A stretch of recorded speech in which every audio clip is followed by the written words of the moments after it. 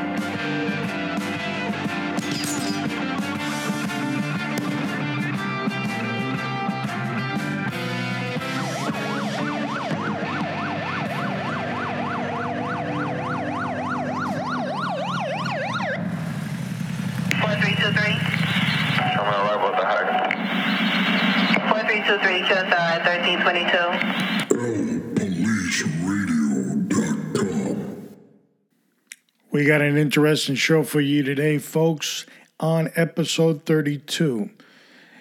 We're going to talk about liberty and the fundamental right and responsibility that comes with that title. And we're going to forge that into law enforcement. But before we get to all that, we're going to talk about a specific country, which is Cuba.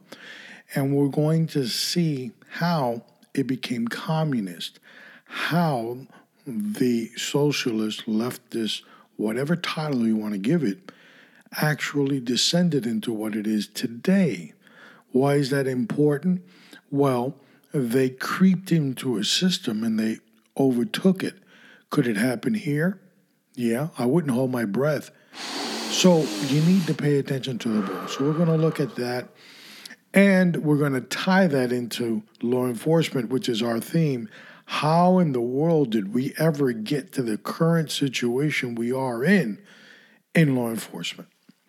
So we got a lot to cover.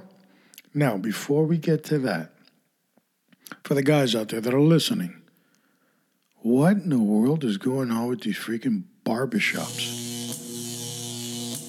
What are they? They're all thug hangouts now? I mean, they don't know anything about cutting hair, one. They want to play with the clippers all day and hear hip-hop. And what happened to the old barbers? Where'd they go? This is an epidemic all over the place. And, you start to wonder how the hell they even make a freaking living. I mean, obviously, for guys, there's nowhere to go, so you got to go to these thug clip shops to get a haircut. Pathetic in the situation we live in today. Anyway, thought I'd get that out there. Went there to get a haircut today, and my barber was more interested in playing with the television remote control and talking to his buddy friends. He didn't really care about my hair. He was more concerned with them. So won't be seeing me there again. But it's an epidemic. All right, I got it out. All right. Don't get upset. We have our El Police Radio countdown, news countdown coming up. We're going to stick to the model, what we've been doing, which is 3 reports or 3 news articles, and then we're going to elaborate on that. Kind of hit this a little faster than we've always hit it so we can get on the matter at hand, which is a little lengthy. And we're going to go into a history lesson. So boys and girls, I'm going to need you to have your pencils and your paper ready to take all these notes and try to figure out. There's a lot of Americans out there think they know all about Cuban society and how communists started.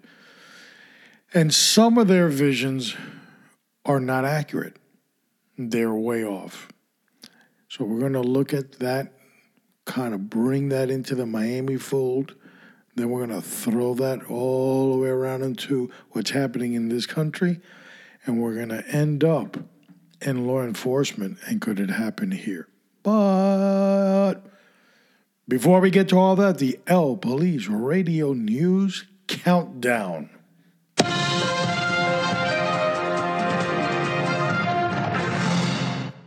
One. We're going to start off our first news segment with the profession that is lost and forgotten. What is that, boys and girls? If you've been listening, well, you know it's the profession of corrections. 7 inmates dead, 17 injured in South Carolina prison fighting. Columbia, South Carolina, prisoners armed with homemade knives, they're called shanks, rioted for more than 7 hours inside a maximum security facility, leaving 7 inmates dead, and bodies were literally scattered on top of each other. An inmate told Associated Press on Monday. At least 17 prisoners were seriously injured as inmates fought uninterrupted before authorities regained control of Lee Correctional Institute about 3 a.m. Monday. South Carolina prison spokesman Jeff Talion said. Officials didn't immediately say what sparked the violence at the prison, which houses some of the state's worst and longest-serving offenders. No prison guards were hurt. No prison guards. Here we go with the guard thing again. What? Well, I could tell you what sparked it. Well, who cares what sparked it? With this criminal enterprise, it doesn't matter what sparked it. They could be fighting because you disrespected somebody else inside the prison yard. The bottom line is stretched thin security procedures. You have, in most prisons, you have civilian authority as the guiding principle. It's called the warden. And people will not stay in the profession because the cost or the hourly rate is so poor and the working conditions so horrible. So you got the mess you got now. 2. Our second story will plug into our leftist friends that have good buddies over in the criminal justice side in the form of judges. Judge, money for police cannot be pegged to cooperation with ICE, Los Angeles. The United States Department of Justice cannot favor police departments that are willingly to cooperate with immigration agents when it doles out tens of millions of dollars in funding each year. A federal judge in Los Angeles ruled this week. United States District Judge Manuel Real issued a permanent nationwide ban against Justice Department policy that gave an edge in obligatory police departments applying for a community policing grant program. In doing so, Real dealt a legal setback to the Trump administration in its aggressive campaign to crack down on illegal immigration. Here is a perfect example of how the left, the wacky left, like I like to call it, controls the narrative in law enforcement. So now they're basically saying that the Justice Department wants to award these compensations of community policing to those agencies that cooperate with ICE. Well, that's usually the way it should work. You do good, you get good. If you don't want to do what we want, why should we cooperate? You're not cooperating with us. Why should we cooperate with you? It's called assisting another agency.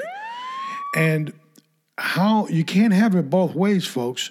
City, municipality, police department, sheriff's offices can't say, well, we're not going to cooperate with ICE, but you can't take away that federal money because we have a right to it also. Now, the narrative currently shows you, according to the media, that the judge ruled, changing changing 61 million Americans that voted for a president, electing him, changing that vote by basically saying, I rule from the bench.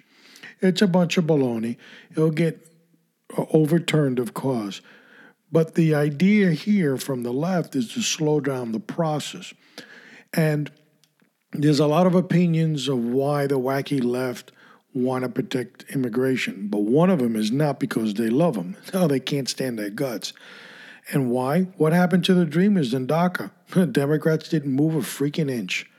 And they tied it to all this other stuff. Well, if we do it, then it's not fair because baloney, they don't care.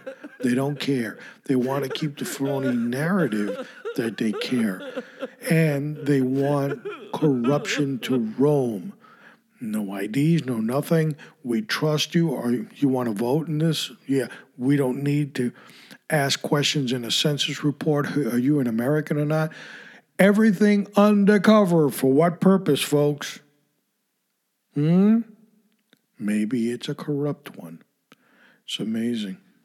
How many people believe this bull? 3, Another interesting story that I picked up in the New York Post. And our liberal friends are always talking about discrimination and the errors of our past and slavery and how wrong it was and bring down the Confederate statues and those evil symbols that represent slavery. But they lean a deaf ear and a blind eye to what's happening in society today. New York Post, inside New York's silent sex trafficking epidemic.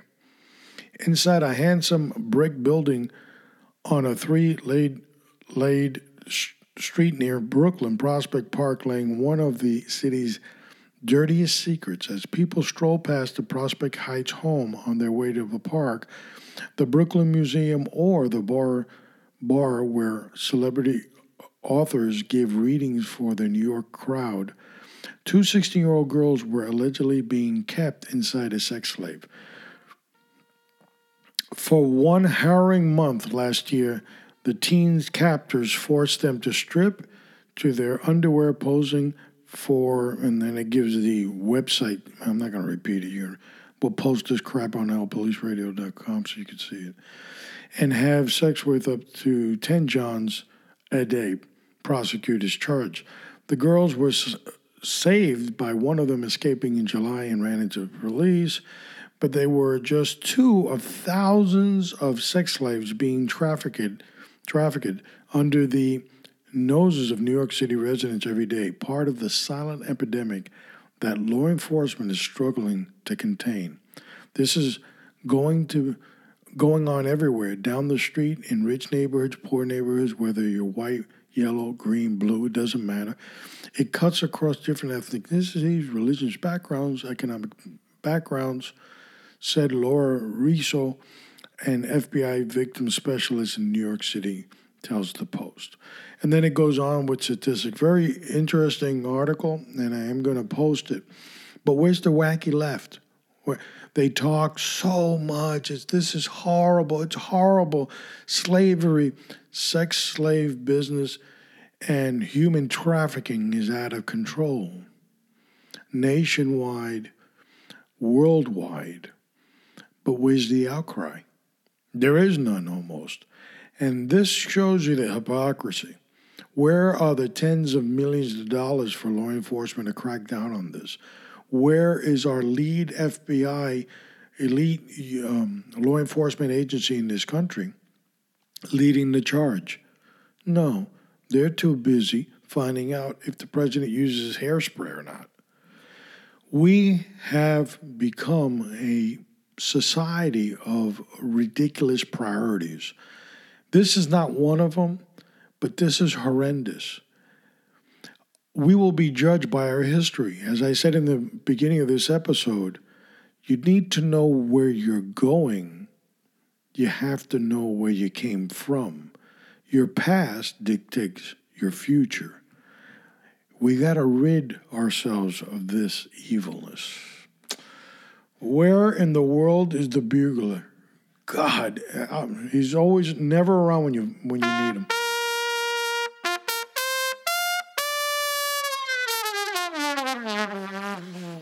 Libertà or liberty.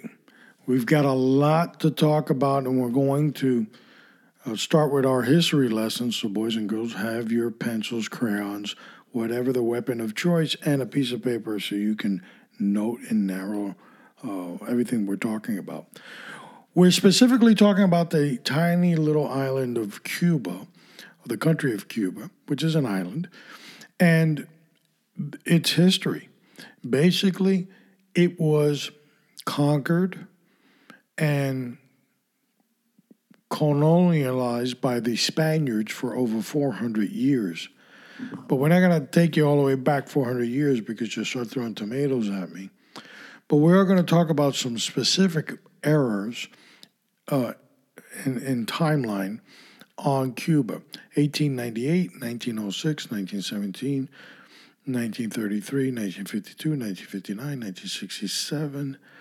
And we're also going to start looking at today's present situation. But we're going to do this kind of rapidly, kind of fast, because we're trying to bring back a bigger point. And it's not a Cuban history lesson, but we're trying to show how this society of communism created in Cuba, how it was created, because some Americans are under a false belief that a bearded superhero with a green beret liberated these poor people.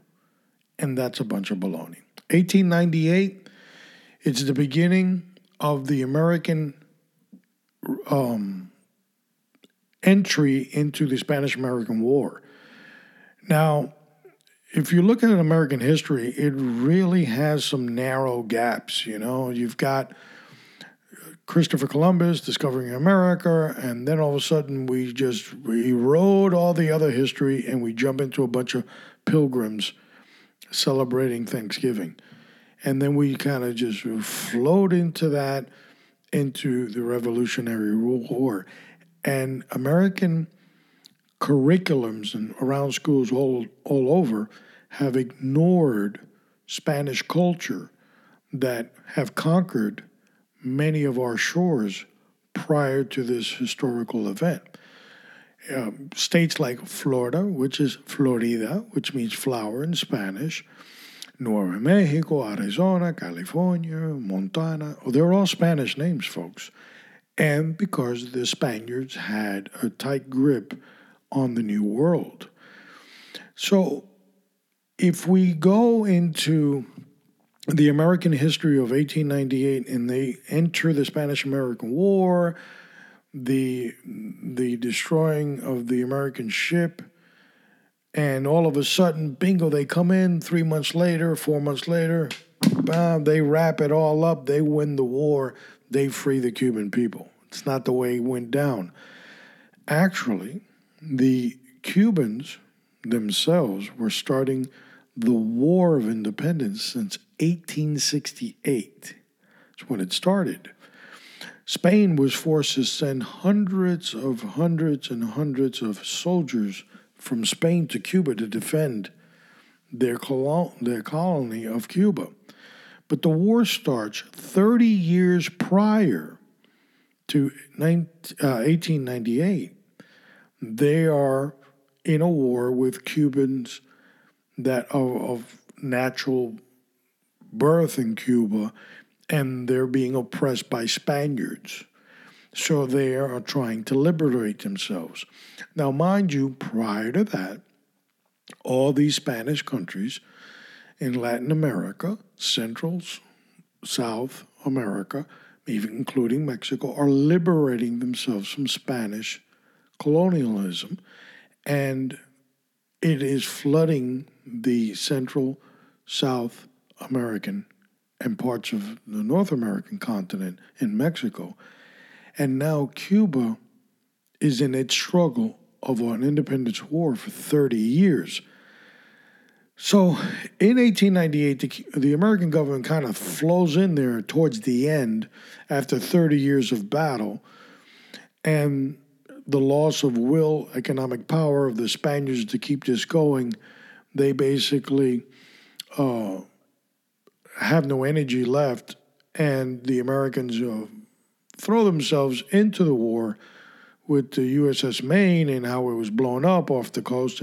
We only recently learned that it wasn't true. It was a boiler that blew up and so forth. Therefore, the Americans gaining entry into the Spanish-American War in Cuba was either accidental or it was done on purpose. And during this time, after 1898, Cuba is freed. Spaniards go home. They disappear.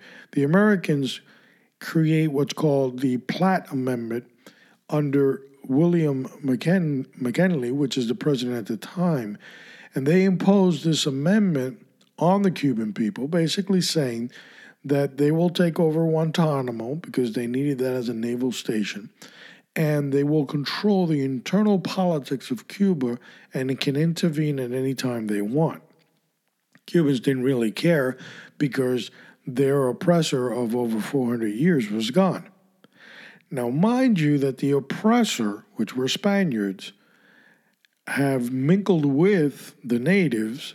Therefore, many Cubans, a large percentage of them, have Spaniard ancestry in their bloodline at this point.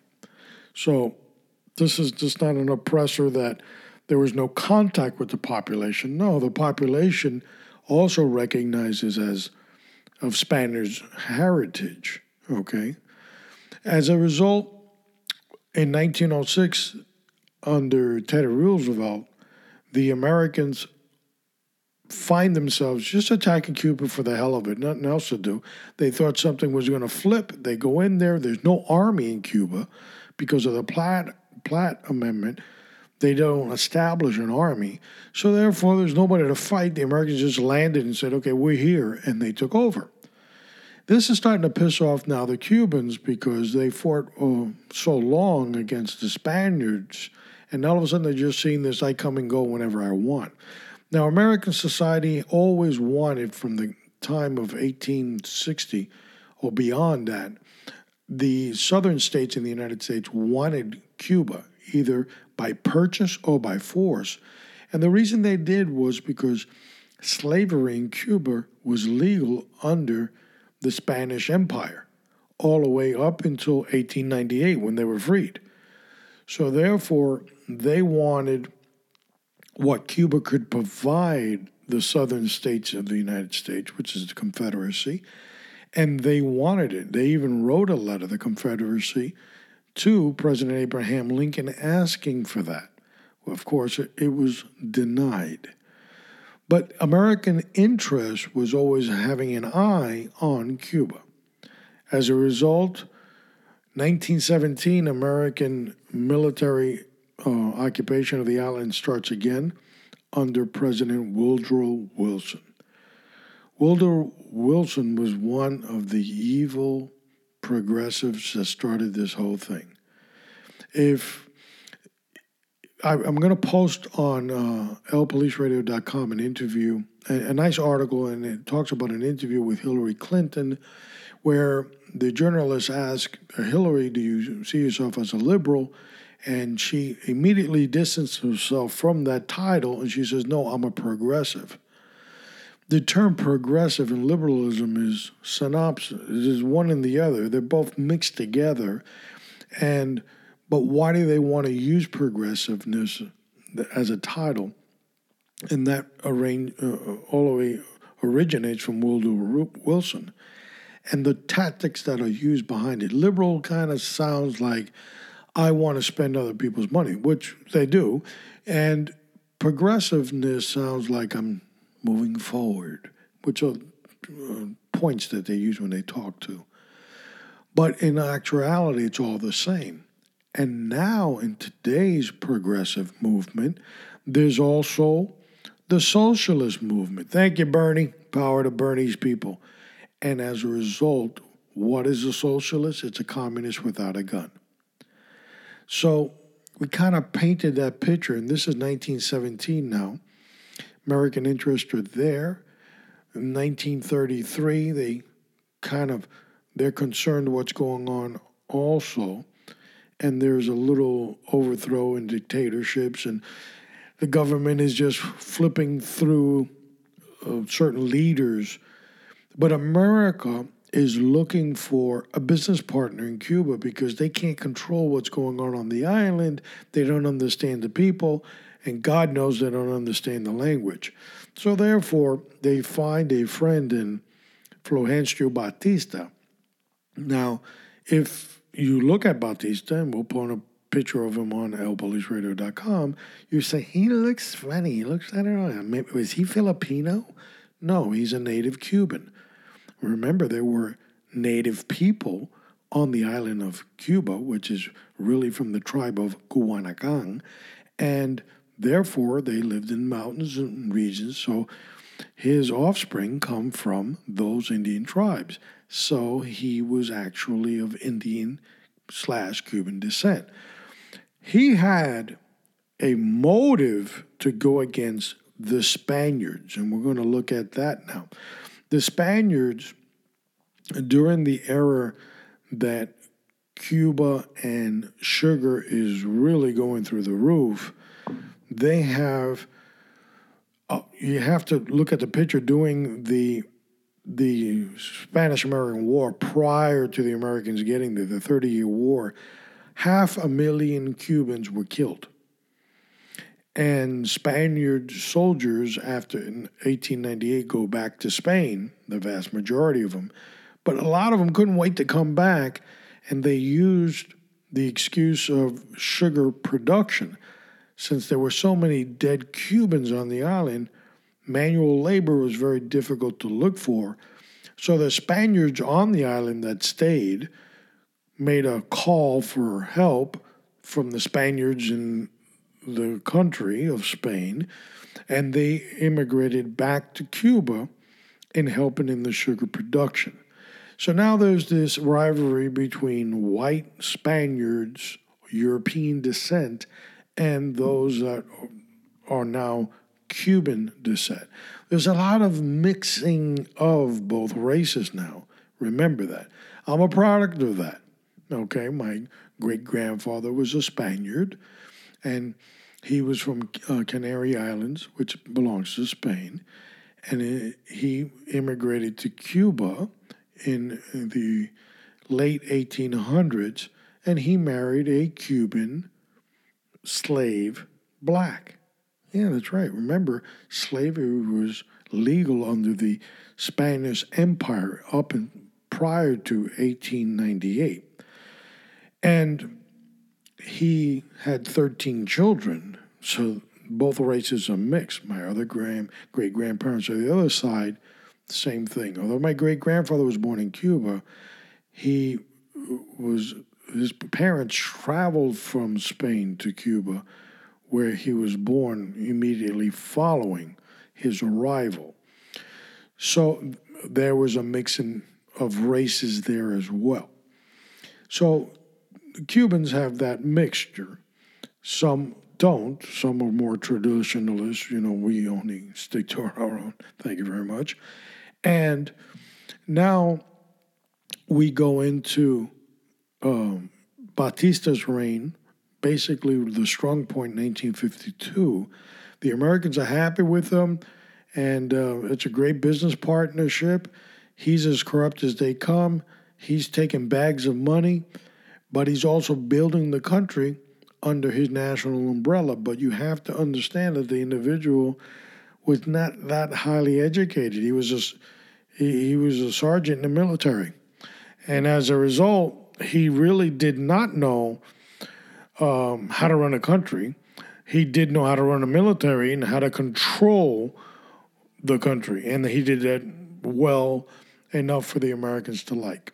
Now, moving on to the story, there are two brothers, and there are many, many just like them, that are fighting Batista's rule in the name of the honor of the Spaniards. You see, when Batista comes in, the overthrow of the Sergeant's Revolution, it's called, the common soldier overthrows the higher command, which were the higher command were of Spanish nobility. And therefore, they were ousted. But that rivalry continued. The Castro brothers, being bastard children because they were born of an illegitimate relationship that their father Angel Castro had, he was a Spaniard from Galicia. It's a region in Spain. And that's important because the region of Galicia, which they run kind of like independent states in the U.S., but they have their own, it's kind of complicated, but they have one central government and that kind of thing. They have given the Castro brothers the ability to migrate there with no justice coming down on them. Of course, they've never taken it yet. We'll just say that. Now, their dad comes from Spain to Cuba. He becomes a wealthy landowner in the production of sugar, and he's using Haitians as his workers, which he basically treats them just a couple steps above slavery, paying them wages, very small and horrifying conditions that they work in. So they become wealthy under that. But the Castro brothers are born in out of wedlock and in a kind of off the plantation type of setting where they're not really recognized by their dad until later on. Okay? Why is that important? Well, they're Spaniards. They're little Spaniards. There are many groups like this in Cuba now that they actually don't like the idea of Cubans themselves occupying Cuba. They want Spanish rule of Spanish heritage to control it. So they start taking over and over certain aspects of the revolution. The Castro brothers, if you look at any documentary, you always see Castro brothers always battling out, the rifle in hand, the green beret in the back, the cigar and the beard. But the truth of the matter, in every battle they were always late. They were never there on time, and they did pretty much 0-0 to overthrow the Batista government. But what the Castro brothers did very effectively was, once Batista was let go and he ran from power, from the country, leaving his power and taking all the money, the Castro brothers were very effective in killing and getting rid of the opposition that fought in the revolution with them. Simple as that. So the band of thieves, they kill them all, boom, boom, boom, I'm in charge now. They never say, Fidel Castro, that he is a communist. He's a Federalista. He believes in him. He saw himself as a dictator. And his brother, Raul, is a believer in communism. Kind of struggle there, goes back and forth. We all know how it ends, folks. They end up being a communist country. First, they introduce socialism. Of course, we take everybody's guns. And then once everybody's disarmed, then we go ahead and we say, stick them up. And we become communists, which what they are today. The reason this is important, and this is a little island I'm talking about with a short history, and that influence overtook the government. The Spaniards regained their control of the island. On April 19th, Raul Castro steps down from power, and he's going to put a puppeteer, and the train continues. Cubans are looking for two things: not only liberty and freedom like Americans have, but sovereignty in their nationality as well, because although the Castro brothers have hidden behind the Cuban flag for so long, saying that they're Cuban, yeah, they were born there, but they have always been Spaniard in mentality. And Cubans yearn to be Cuban. Americans yearn to be Americans. But there is a part of our government, whether you want to call them progressive or you want to call them liberals or you want to call them communists, socialists, whatever it sounds like, will always tell you what you want to hear. The way they effectively work is by basically talking very sweet things in your ear. It's a courtship, folks. The job is to fool you in believing that they're for the little guy. So what do I tell you? College for everybody. Yay, we all rally behind that. But in actuality, yeah, they'll give college to everybody, but there's a price. All progressives have a price. All liberals have a price. All socialists have a price. All communists have a price. What's the price? Control. They need to control every aspect of your life, not only economically, socially, what you can believe in. Can you have firearms or not? Don't let this baloney that the so-called progressives now want to control guns. They don't want to control guns. They want to take them away completely. So what they do is they kind of talk about the assault rifle, which, if you know about firearms, there's no such thing. It's an AR-15. But that doesn't stop them there. They want to take AR-15, shotguns, handguns, semi-automatics until it's all gone. BB guns, everything, gone. Why? So they can control. Control is the name of the game. You have started to see a corrupt government, whether you're Democrat or Republican. Americans are confused. Who the hell side is anybody on? It's about control, folks. Through control, there's power. Power has money. You become an elitist. The same sickness that overtook Cuba in that simplistic form could control and take us over as well.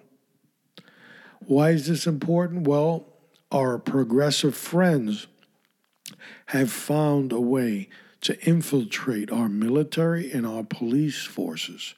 How? Well, look at the military. Transgender.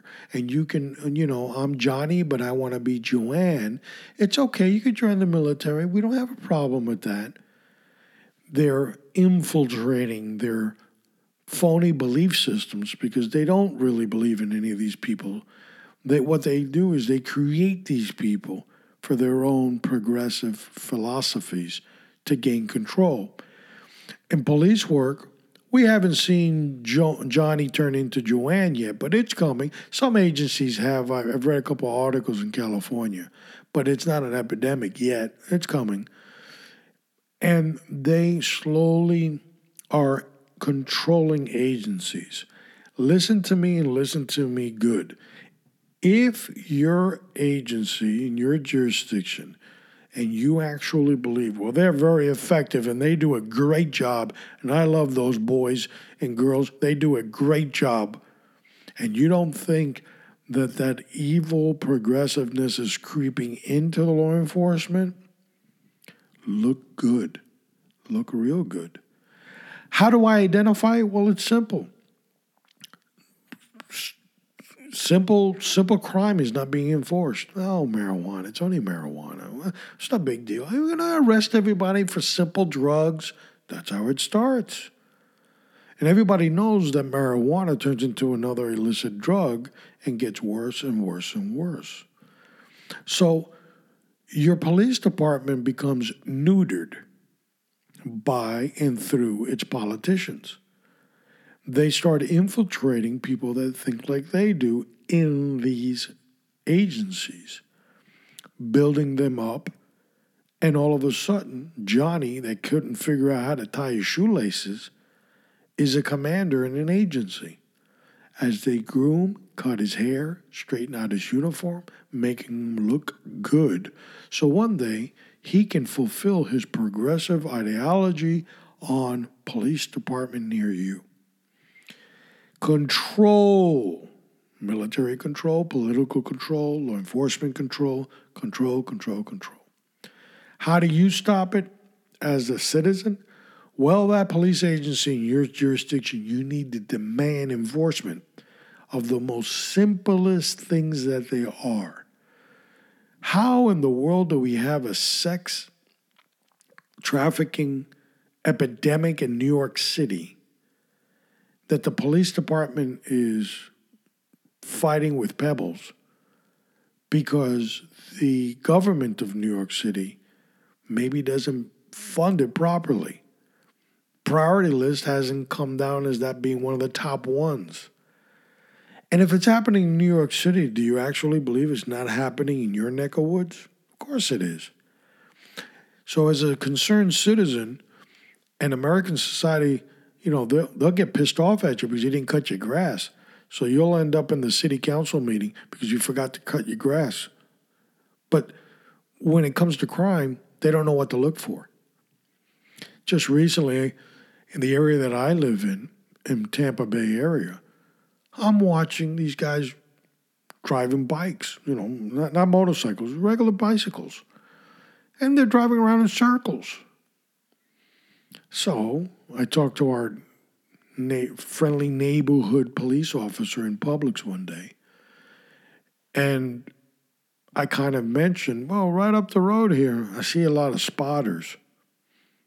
They looked at me like I was four heads and I came from a foreign world. What? Spotters. In other words, the guy drives around looking for law enforcement activity so he can tip off the drug house. Hello, McFly. Didn't know what I was talking about. Why doesn't he know what I'm talking about? Because Sergeant doesn't know what he's talking about. Because the lieutenant's clueless. Because the agency is clueless. Because somewhere along the pecking order, there might be a progressive outlook. So, in this area, methamphetamines is out of freaking control. Yeah, it is. And probably when you live, there are other drugs that are out of control. But what do you hear from the left? Well, you know what? We should really rethink all these laws about drugs. It's killing our prison system. We got too many people in jail for just what the hell is going on? I'll tell you what's going on. The wacky left is out of control. Allow law enforcement to conduct its job with no obstruction. Another tactic of liberals is to start committees, oversight committees, to monitor police and corrections. Recently, Miami-Dade had that, but the union was successful this time in stopping it. But eventually, where does that come from? What is the influence behind a civilian review board? What the hell does that mean? Does that mean that our justice system in this country is so out of whack that I need a bunch of civilians to review what officers are doing? Or is there something else behind that civilian review board? Educate yourself in understanding. It's your community, and it's up to you to do something about it. Now, we're going to roll into the 09 training tip.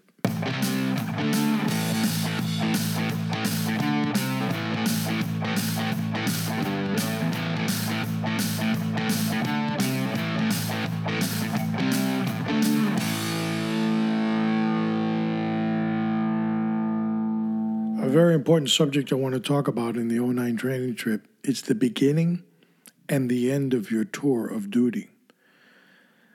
Very seldom do people really put an importance in the beginning and the end of the tour they kind of look at the content in the middle. But why is the beginning so important? Well, so many things that you need to make sure that you're ready for. Your equipment, is it operable, up to date, and ready to go? Is there anything pending? Do you have everything that you need, including information about the tour you're about to enter? Being prepared for the unknown makes you a better capable of handling any situation. It also educates you on mistakes that others have done. How many times where you see catastrophes happening in law enforcement, it's because somebody wasn't prepared. Something went wrong.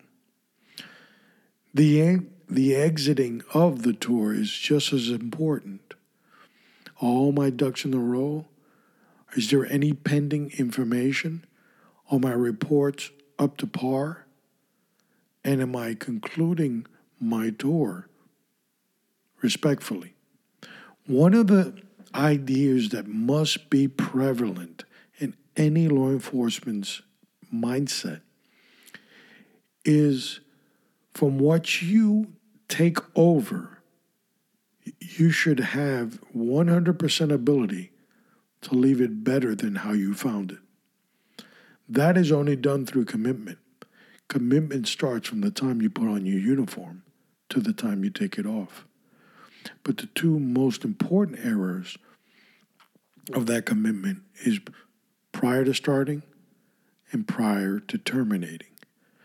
You see, the middle part has already been dictated through you and for you by training and policy. So you are guided through there, and you have supervision.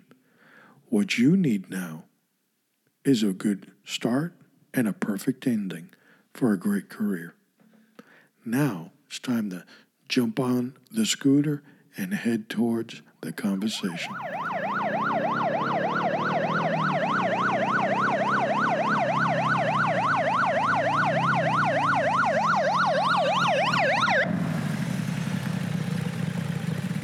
I want to talk to you about the commander of the guard of the army of Syria, Naaman.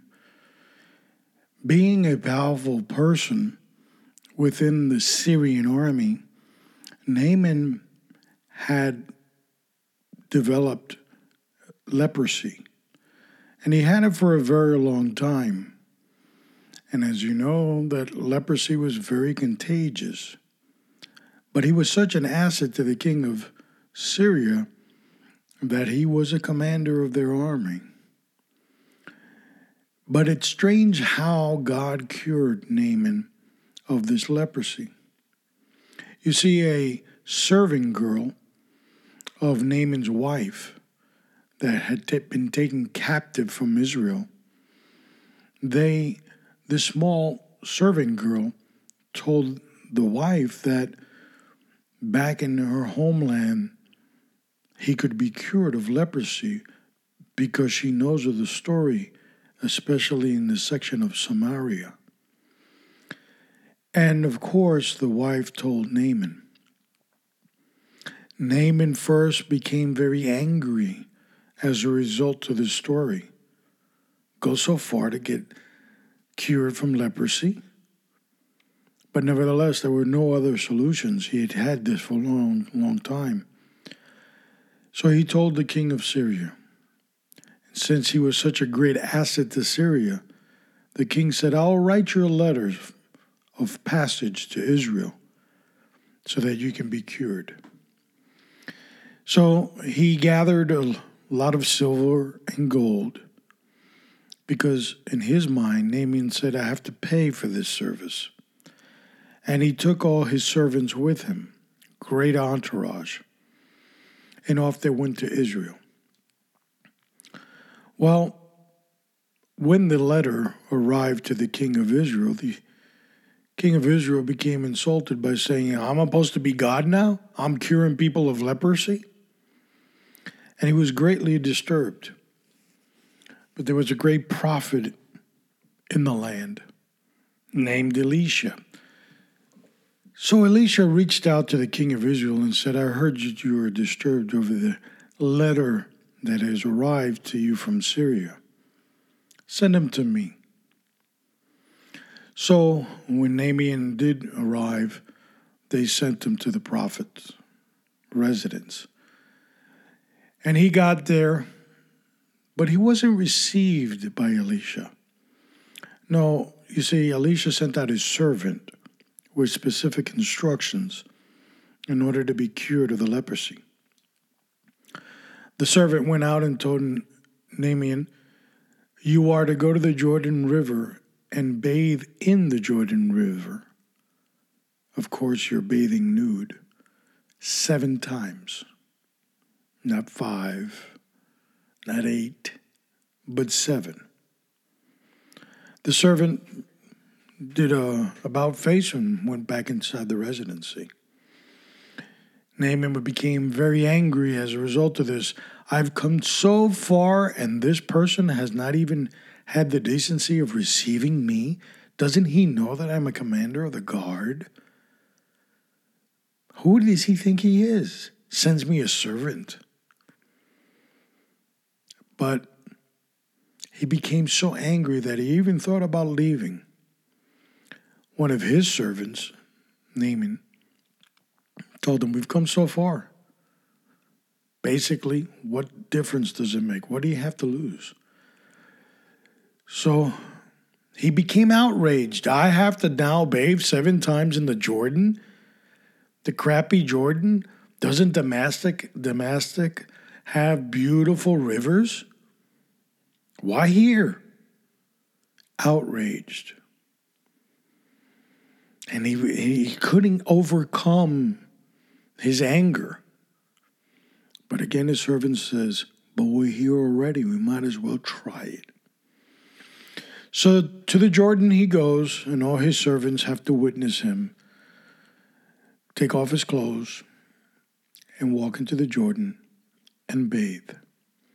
First time he enters, nothing happens. Second, third, fourth, fifth, sixth, nothing is happening. The instructions were very specific. Bathe 7 times, and at the end of the 7th bath, you'd be cured. Meaning there were specific instructions of obedience that you had to actually go in the 7th time, bathe, and upon completion exiting the Jordan, you would be cured. Angry all during this process, Naaman was, on each bath. But as he exited the Jordan on the 7th one, the scripture says that his skin from leprosy turned into that of a newborn. He was cured of leprosy. And God even restored him by giving him baby skin. So all the years that he had leprosy had been restored.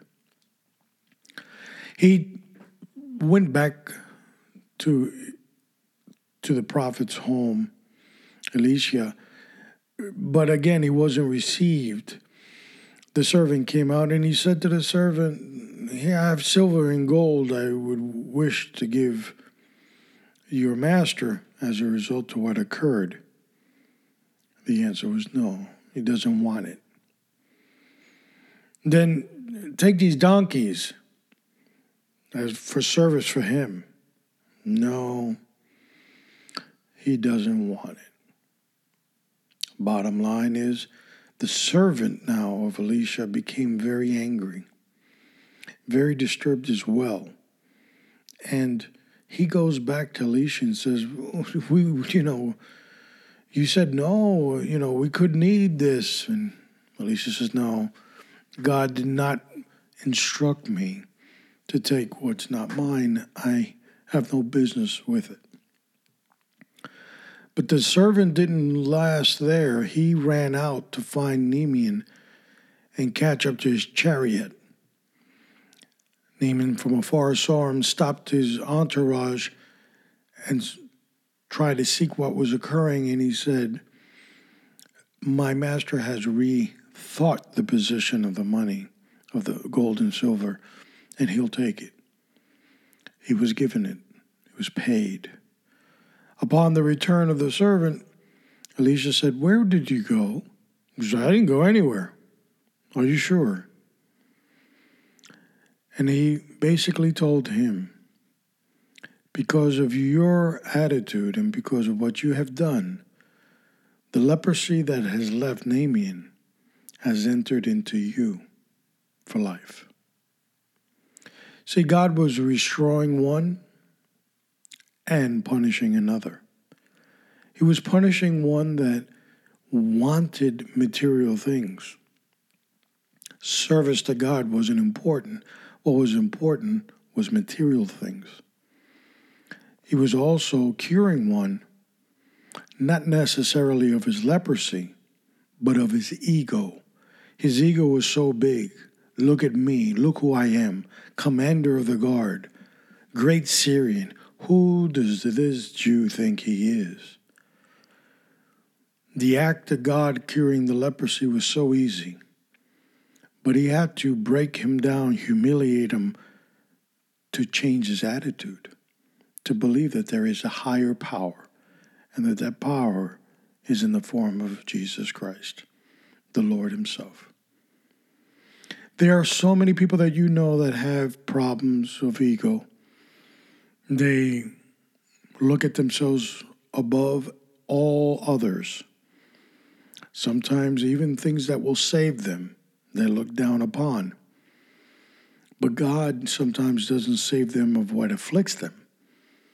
Sometimes God's policy or God's plan for you is to cure you from what's robbing you of the blessing. What's up next on episode number 33? Well, we're going to, as always, look at a new topic. And, a lot of people have asked me, do we have enough topics out there? Do we have enough topics? There are plenty of topics. This topic, we're going to talk about the famous bed and breakfast. It's open 24 hours, has no smoking rooms available, 24-hour security and surveillance, 3 meals provided for you in your stay every day, and a color television in a day room, and most importantly, free laundry so you can launder your clothes while you stay. What's our episode number 33 going to be about? Well, corrections, the forgotten enforcement policy. We looked at a lot, and I want to recap before I end this show. My journey with you through the history of Cuba was not to provide that for you for historical positioning, but to let you know that we can't be of ego like Naaman was and say, well, I was over there in that little shack of a country. That would never happen here. No, folks. Your ego should be humbled at all times, knowing that anything that has occurred somewhere else in the world can happen right in your own backyard. It's so important for you to be grounded in sensibility and not in your ego. Just as Naaman released himself for that leprosy, God also changed him of his ego. It's so important for you to realize that the freedoms that we have in this country, we can easily lose. Look around. Look at the evidence that's there. A government that is corrupt, a government that is fighting against its own people, whether you're Republican or Democrat, it doesn't matter. Some are more wackier than the others, but they seek one thing, control. They've been in Washington for eons, refusing to let go of power, because power means control means money. And their existence is based on that, not the Constitution, not your freedom, not your white picket fence in front of your house, but what they want, which is control and power. Yes, folks, it can happen right here.